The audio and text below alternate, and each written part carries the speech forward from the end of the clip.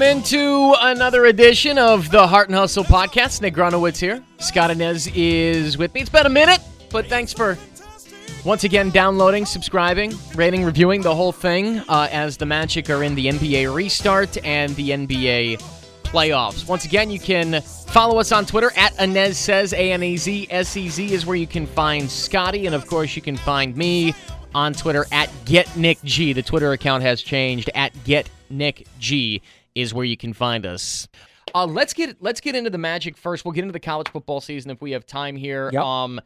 Listen, I don't think that it's a coincidence that this team now has lost, 4 straight games since the Jonathan Isaac injury. Yep. You start 2-0. This team is averaging 125 points a game. Isaac goes down. You expected a bit of a pall over the team in the loss to Indiana. Then you get Milwaukee. And you saw that in the first half against exactly. Indiana. Would you score 11 points in the first quarter? Yeah.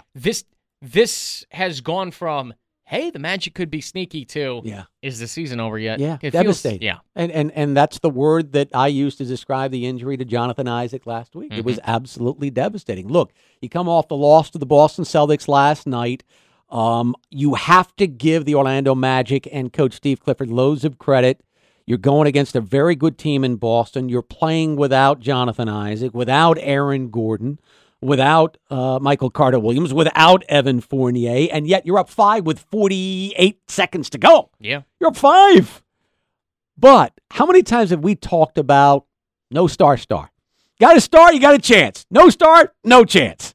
That's exactly what happened last night. Look who took over with 40 ticks to play in the game. It was Jason Tatum. Yes. You're down 5. He comes down, hits a 3. All right? Then Boston gets a stop. They come back. Tatum hits a 2. Then the Magic tried to win it at the buzzer, and Tatum blocks a shot by Terrence Ross. That's what stars do. Nick, we don't have one right now, unfortunately. No.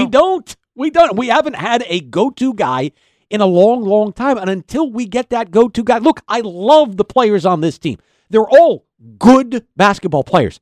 None of them great, like Jason Tatum was last night. No, you've got a lot of B- to C+ guys on this team. Yeah. That's really how it is. Once again, the Magic lead the league in role players. Nick Vucevic, good player. What was it, 9-10 points in the second half? Yeah, 26 for the game. It's just not enough. No, it wasn't. It wasn't enough. It's frustrating because the Celtics have their go-to guy, and I read a stat today, and correct me if this is true or not, but the Magic this season are 5-30 against winning basketball teams. That sounds right. It sounds weird, mind you, but 5-30 against teams with winning records this year. What does that tell you? It tells you that this team just can't close against the better teams out there. So, look, yeah, you got to give them credit. They gave the Celtics all they could handle. This Magic team is very well coached, but there's only so much that Steve Clifford can do. You have to have 1 or 2 horses to carry you in crunch time. And no matter what people say, and I know I love Stan Van Gundy, and I love talking with him every Wednesday on the show back in the day. But Stan Van Gundy used to say, no, the NBA is not a fourth quarter game. It's a first quarter. No, it's a fourth quarter game. The NBA is a fourth quarter game. And we saw a prime example of that with Jason Tatum taking over last night. Now, look, did Melvin Frazier and Vic Law and hey, there's my guys and Wes Iwundu and Gary Clark, did they all play out of their gourds? Yeah. Do I have a lot of respect for that? Yeah. But in the end, it's just not enough for this team. No, it's about the stars. It is, and the Magic don't have that guy. And last night, watching Tatum, who was taking 2 picks out, of course, the infamous Markelle Fultz trade between Boston and Philly. Tatum taken 3rd after Boston trades back. Philly takes Fultz. And you have Fultz, who played his best game in the bubble last night. Fultz played well. He looks to be getting in shape now, yes, finally. Yeah. Yes, he couldn't be with the team, of course. And we're going to get to Mo Bamba as well, which he announced that he had COVID last week. And but Markelle Fultz is finally getting his lungs back. He's finally starting to play some better basketball. But how much further ahead Tatum is in front of Fultz was very noticeable last night, just in terms of his play, his refinement. He's a polished basketball player. He really is. He's good. And he's only, 22 years of age? Somewhere around like there, that. Absolutely. And Markel's only, 21 or 22. So, look, I think it shows you the difference between a kid and a Jason Tatum who has played 3 years, 3 solid long years in the NBA, compared to a Markelle Fultz. I mean, people forget This is his first full season in the National Basketball Association, and to come as far as he has in such a short amount of time. Nick, you and I were on the air that day on the first day of Magic training camp. Yeah. We were there speaking with Markelle Fultz, and we weren't sure if he was going to show up or not. I mean, that shows you how far Markelle Fultz has come in such a short amount of time. So I love Markelle Fultz. He's got a lot of seasoning to go. He's got to work on that three-point shot, no doubt. Defensively, I think he can get better, but he's got the talent to do so. Yeah, he does. He does. Last night, by the way, 16 points, 10 assists for him. It was his best game inside of the bubble. Now, I want to get to the final possession, and then we'll talk a little bit about the fact they're going to play Milwaukee. That final possession, in the 7 years you and I have known each other, have the Magic run, I don't even want to say a successful play. We've had some game winners, of course. Yeah. Have they run a play that you've liked the look of coming out of the final seems shot? Like no. It seems like no. No, it doesn't seem, even though Steve Clifford is a master at drawing up those out-of-bounds plays. No, it doesn't seem like it, does it? I mean, I thought the ball was going to Terrence Ross. Yeah, me too. The ball swung to the other side, to the right side of the floor for whatever reason, and Vooch kind of hoists a prayer of a three, and it clanks off the rim. I was disappointed in the shot, no doubt about it. I wanted to see Terrence Ross with the ball in his hands in the last second. Me too. Like, that's your guy.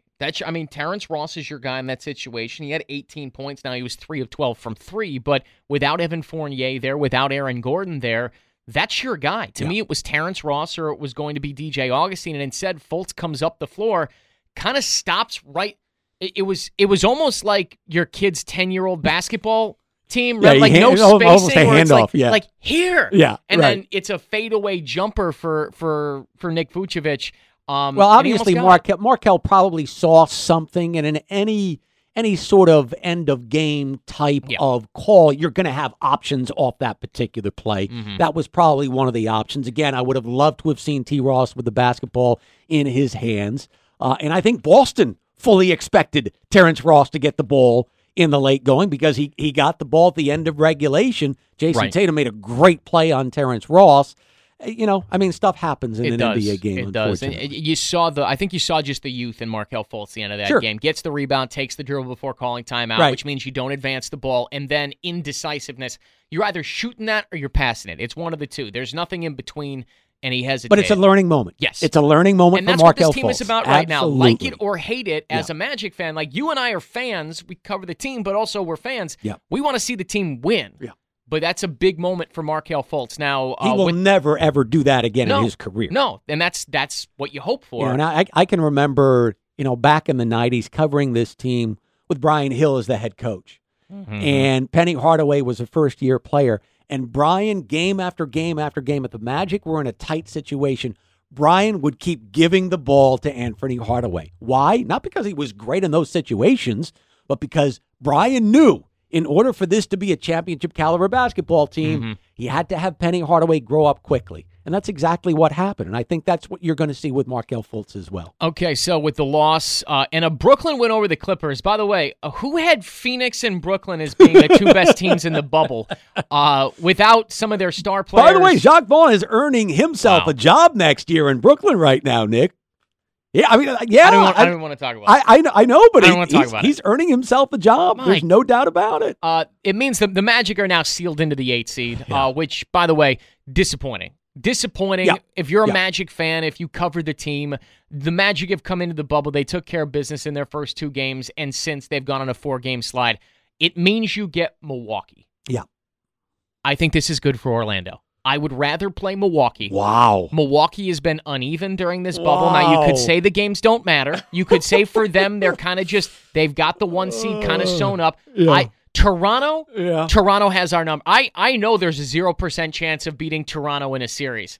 Maybe you can make some magic against Milwaukee, who's looked uneven here in the bubble. Well, how many times have we said during these playoffs there are going to be some unexpected things that occur, right? Because the NBA playoffs typically are very predictable. There are going to be some unpredictable things that happen. The Magic are not going to beat the Milwaukee Bucks.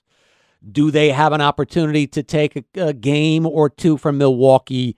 Yes, but I think if you're a Magic fan, I think you're right. You're disappointed because you had hoped that tomorrow's game with Brooklyn might mean something. Means nothing. Means nothing now with that Nets win over the LA Clippers last night means absolutely nothing. So if you're a Magic fan, are you disappointed? Yeah, for a number of reasons. And it goes back to Jonathan Isaac, man. Mm-hmm. I mean, that's what it goes back to. And since he's gone down, you've lost 4 straight basketball games.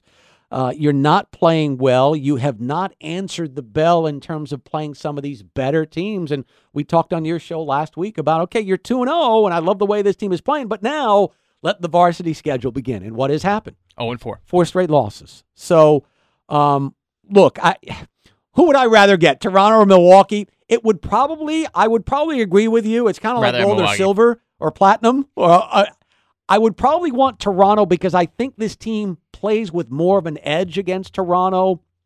And the fact that Kyle Lowry did what he did last week against Aaron Gordon and putting him on the injured list with another patented dirty play, it's just so typical of Kyle Lowry. How does the NBA not look at that and say, hey, Kyle, like, it's a game? Kyle Lowry shouldn't be on the floor till Aaron Gordon is. That should have been a flagrant 2. He should have been kicked out of the basketball game. But with that said, I would want to face Toronto because of the edge that the Magic have against Toronto. Mm-hmm. With that said, you look at the 4 games played against the Milwaukee Bucks this year. They weren't great. Okay. And Giannis, I think, missed 2 of them, right? Exactly. Yeah. All right. 0-4. And you lost those games by an average of 17 points per game. All right, I hear you. I hear you there. No, I'm with you. I would rather. I'm sick of seeing Toronto. I'm sick of seeing Toronto because we're diet Toronto. Yeah, right. They're just better at every position. We Yes. are built the same way they are. They're just better at every single position. But guess what? We deserve this matchup with the Milwaukee Bucks. We Yeah, deserve we it. Yeah. I mean, 4 straight losses, right? I mean, the Magic knew what they had to do in these seeding games. They had to make a mark, and they did so in the first 2 games. Isaac goes down, and it's certainly not an excuse. It's just a fact. It's a mere fact. It's a devastating reality. No doubt. So instead of going into the playoffs with Jonathan Isaac being able to guard a Kyle Lowry or a Pascal Siakam or Giannis Antetokounmpo on the other side against Milwaukee, now you're looking at a team that is banged, battered, and bruised with no Isaac, no Fournier, no Gordon, no Michael Carter-Williams. It's crazy, man. This thing turns on a dime, and we've seen it so many times. We have. That's going to do it for us here on the Heart and Hustle podcast. He is Scott Anez. I'm Nick Grunowitz. You can follow Scotty on Twitter at AnezSez, ANEZSEZ. You can follow me at GetNickG, at GETNICK. G on Twitter. We'll be tweeting throughout the games, of course, for the latest on your Orlando Magic. For Scott, I'm Nick. We'll talk to you a little later this week here on the Heart and Hustle Pod.